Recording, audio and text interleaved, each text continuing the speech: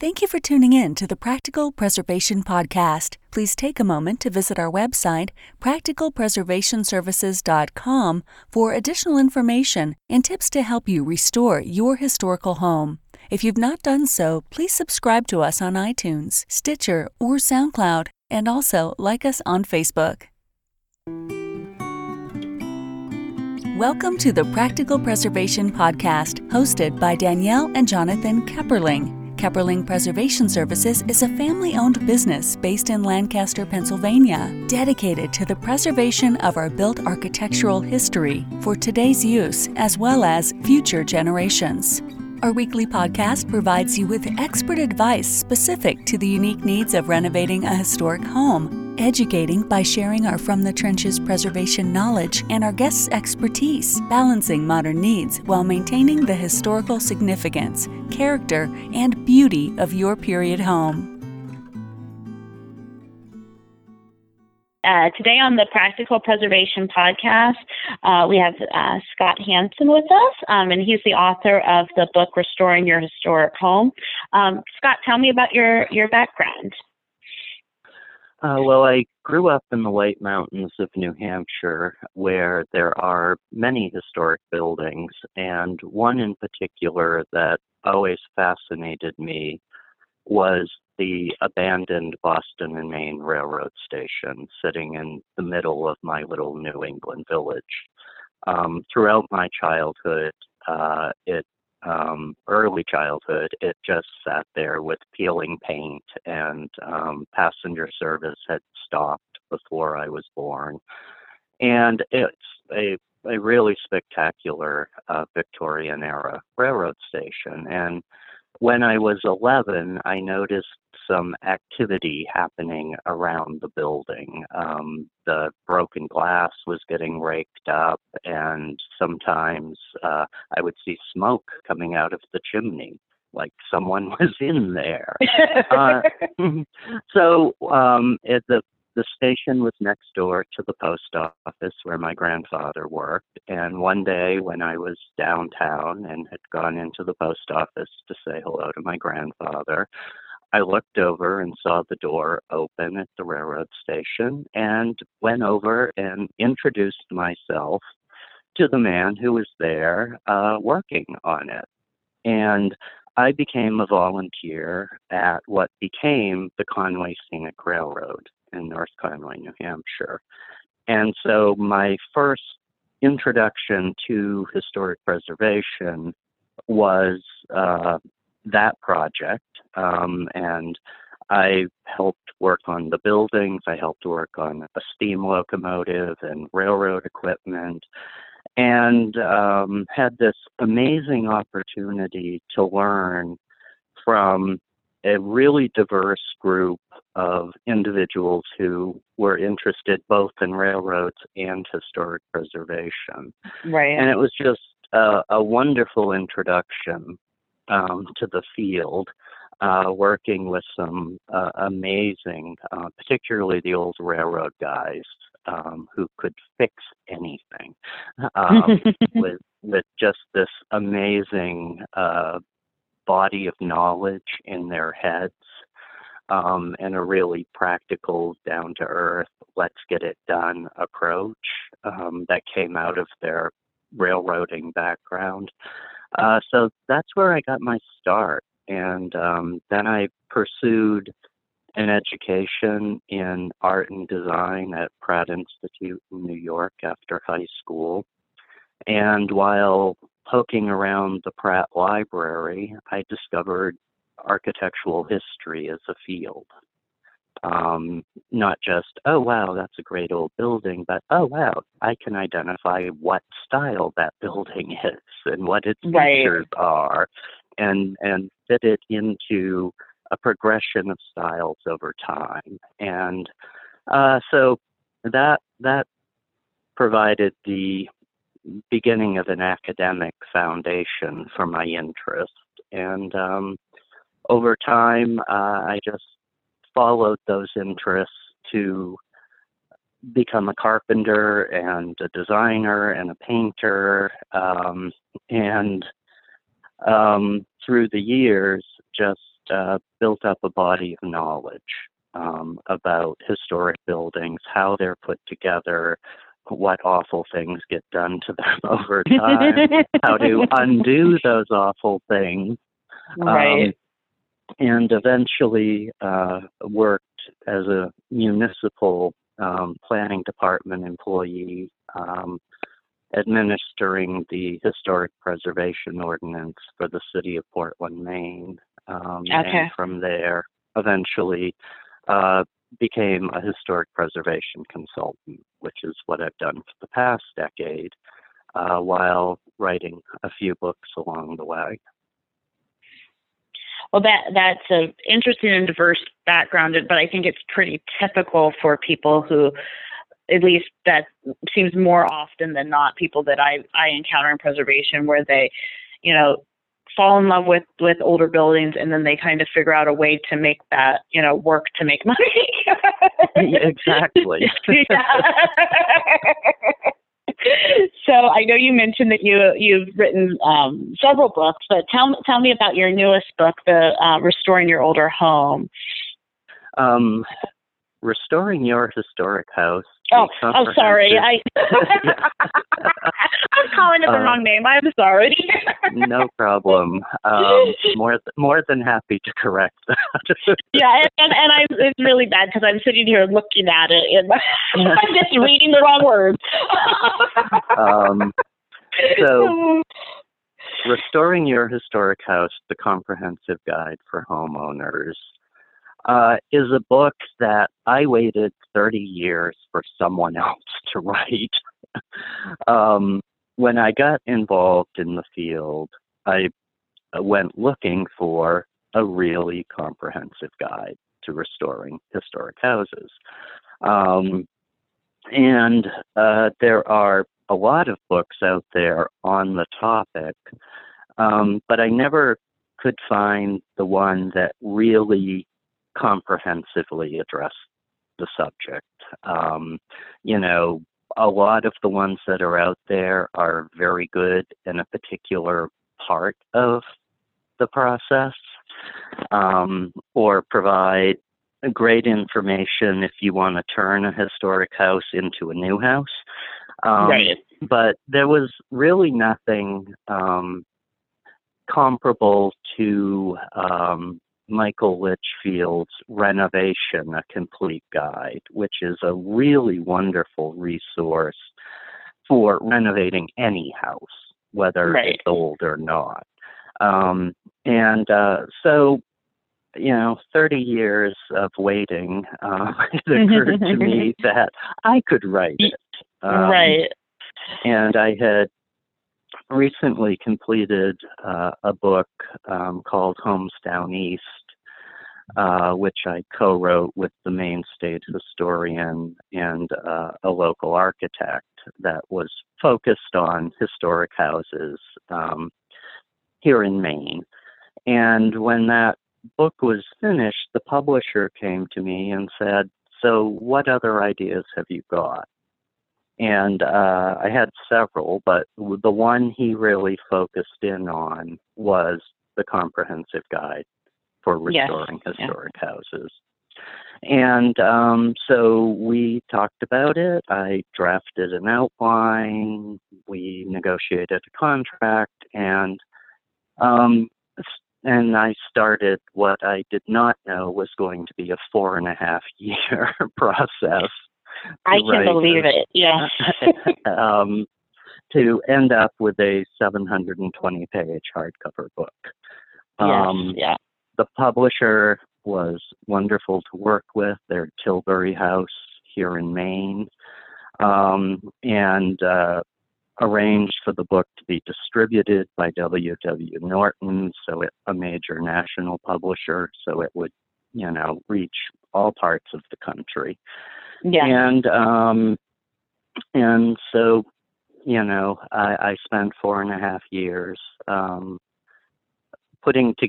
writing and putting together a volume that I'm really pleased with, and people are definitely responding to very positively.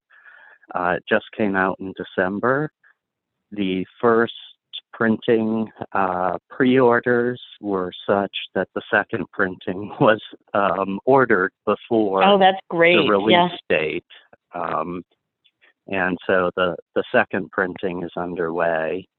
And the book this week, much of the week, has been #1 in the historic preservation category on Amazon. And it's just selling really well, and people are, letting me know that they're very happy with it. So yes, well, and you did send me a copy of the file so that I could review it for the podcast, and I was very impressed, and I could just imagine how much time went into it when I saw the size of it. So I need to put it on my list to order to have a hard copy, but I can't imagine how big it is. I'm gonna have to find space on my bookcase for it.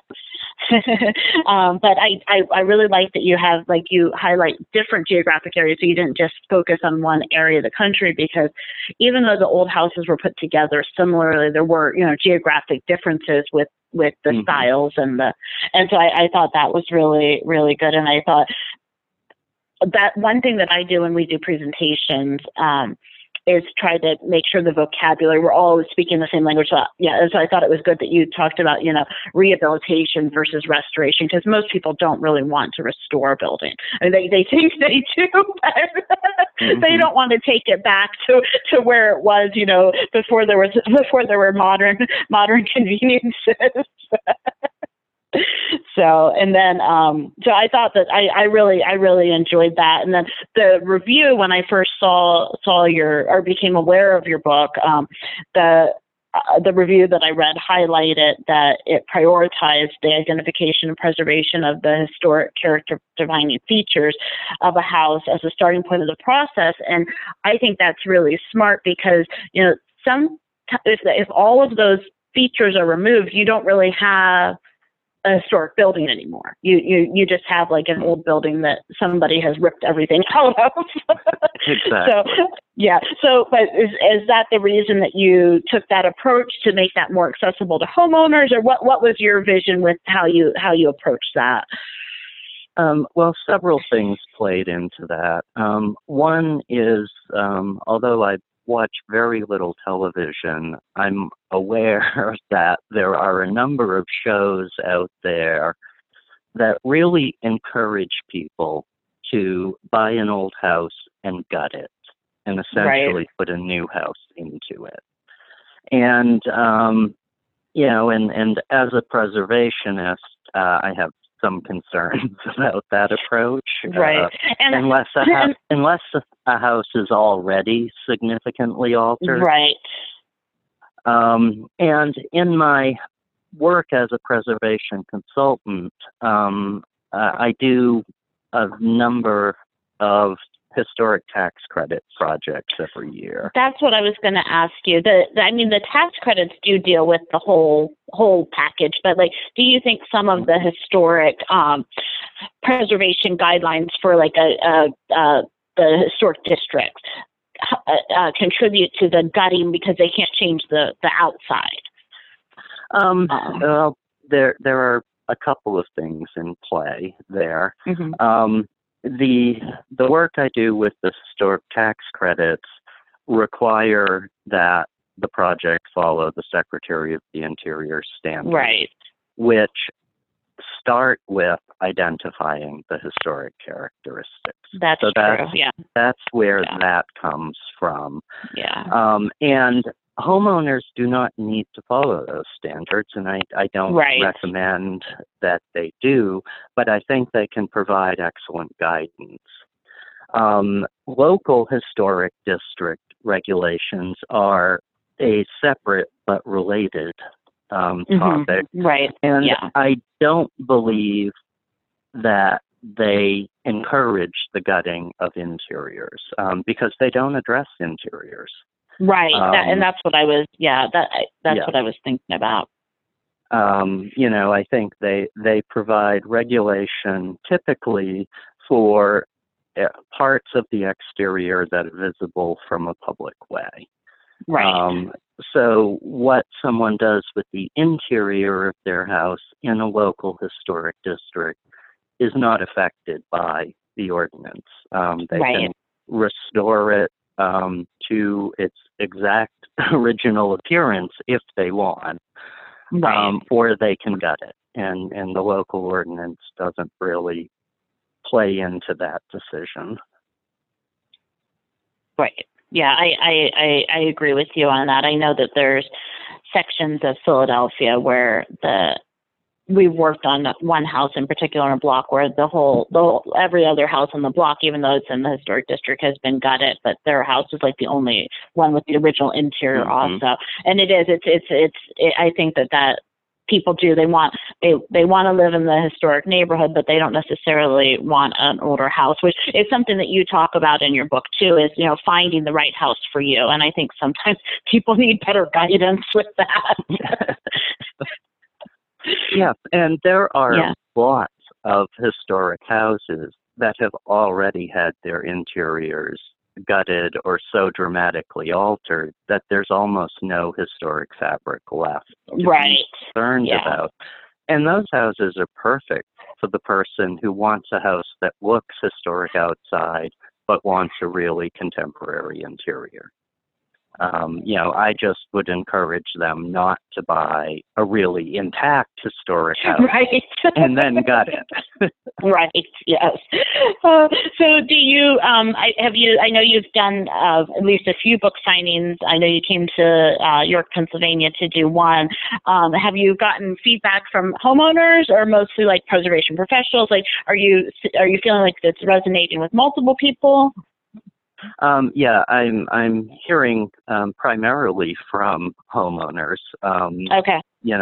Because most preservation professionals don't focus on the individual home market. They're, most professionals are working on commercial tax credit rehabs. And so I'm hearing from lots of homeowners. The book has a Facebook page that's rapidly approaching 10,000 followers. Oh, that's exciting. And an Instagram that also is growing rapidly. It's over 3,000. So through social media, I've got a lot of contact with homeowners who are buying the book and letting me know what they think of it. And the response has been overwhelmingly positive. It's been very gratifying. After 4.5 years, essentially working alone, thinking, I hope to God people like this book. Somebody's going to pay attention. Yes. I know that you've mentioned, sorry. No, go ahead. Okay. I was going to say, I know you've mentioned the federal tax credits, and one thing I noticed in the book was that you highlighted different projects. And the project that was the picture that I saw of the promotion for the book and for your signing in York, Pennsylvania was the S. Nevin Hinch House, which was a Queen Anne style house.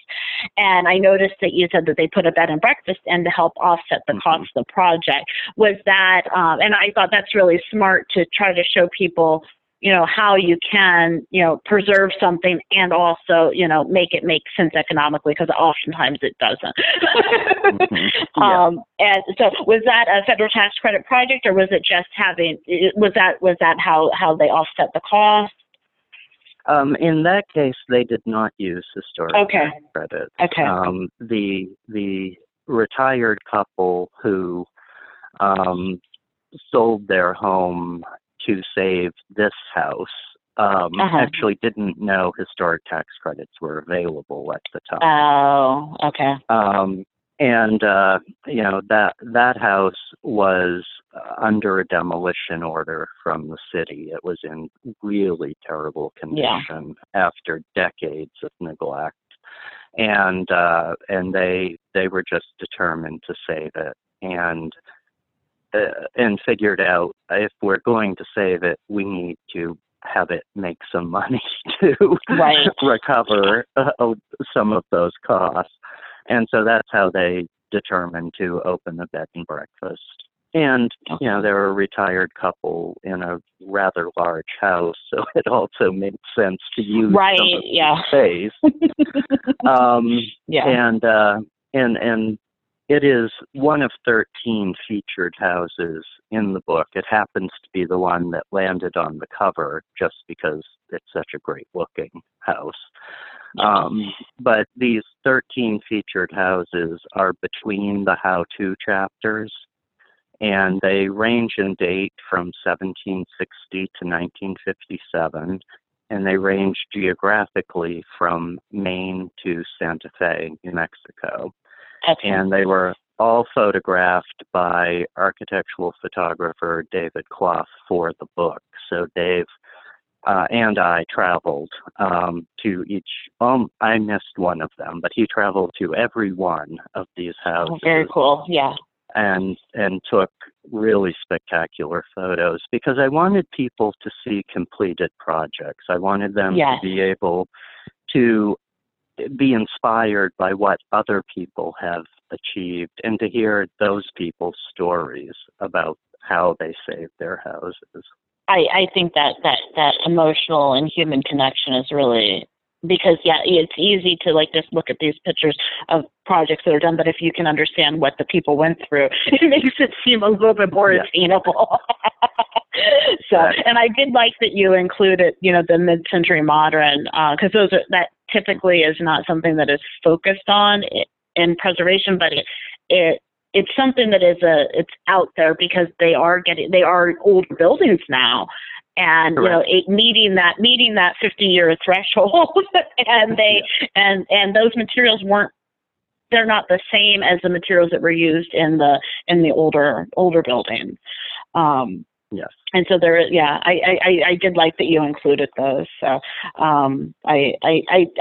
overall, I just think that the book is great, and I'm glad that you were able to come on to the podcast with us today too. So I know that you have a wide variety of knowledge and experience within restoration and preservation. Are there lessons that you have learned that you would like to share with the listeners? I think the single most important lesson I've learned from my own historic house, as well as working on many other historic buildings, is to take the time to understand what it is before planning your changes. Right. I look back at when I bought my 1827 house 17 years ago, and if I had rushed ahead with some of the first ideas I had, I would be living in regret today. And I'll give you one example. The front parlor of the house has a small room behind it. And one of my first ideas was that I would remove the partition between them and make a larger parlor. Right. Fairly typical change someone might do. Right. I did not rush ahead and do that. And a year later, in conversation with Richard Nylander, who's former director of the Society for the Preservation of New England Antiquities, now called Historic New England, and one of the leading experts on historic wallpapers in America, Richard identified that the wallpaper in the front parlor is an extremely rare 1830s American paper imitating a French paper, and is the only known example of it anywhere. That's so very had cool. I ripped out that wall, you would have lost that, important wallpaper would have disappeared before I even knew what it was. Right. Yeah. So that to me was a really clarifying lesson in taking the time to understand what you're working with. Yeah.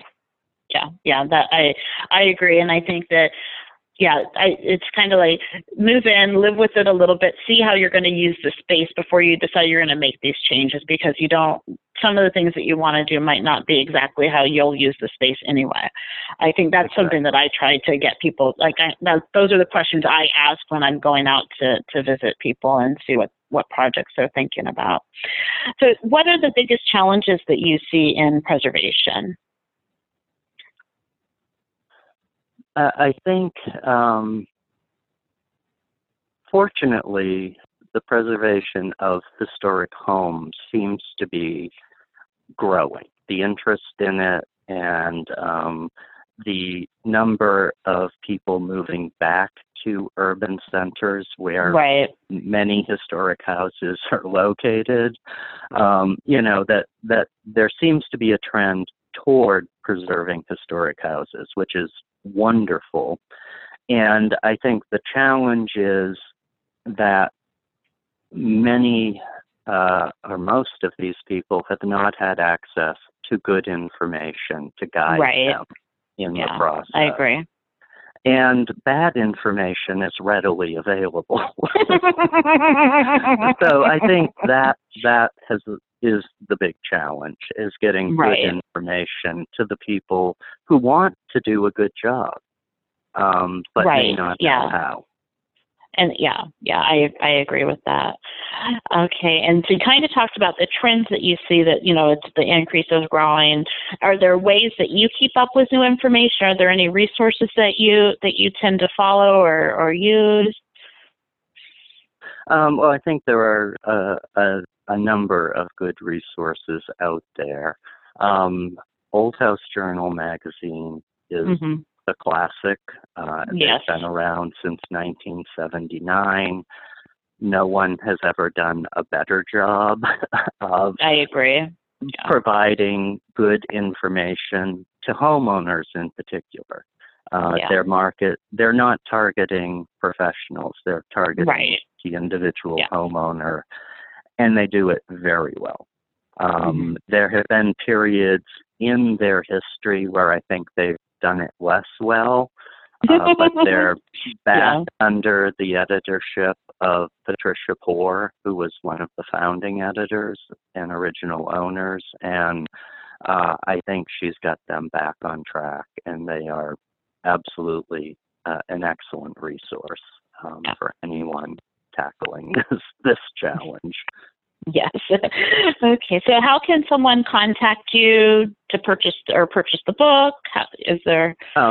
Well, I would recommend that if they're on Facebook or Instagram, find Restoring Your Historic House.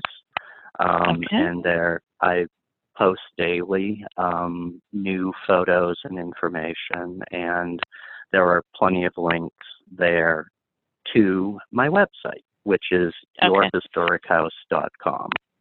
And people can buy the book directly from me on the website. It's the only place you can get a signed copy. Very cool. But I'll tell you, you can get a cheaper copy on Amazon. I will make sure that on our when we put the page up for the podcast, I'll put all of that information on, plus both links. I mean, the billionaires can afford to make less than the guy who wrote the book. So, but if you want a signed copy, you can get it directly from yourhistorichouse.com. Okay, very cool. Okay, and is there anything that you wanted to share that we didn't cover? I am doing book signings periodically. Currently, mostly in northern New England. I'm looking at possibly doing a little bit of a tour down through the South in the fall. I hope to be out in Santa Fe in August, and hopefully can set up something out there at that point.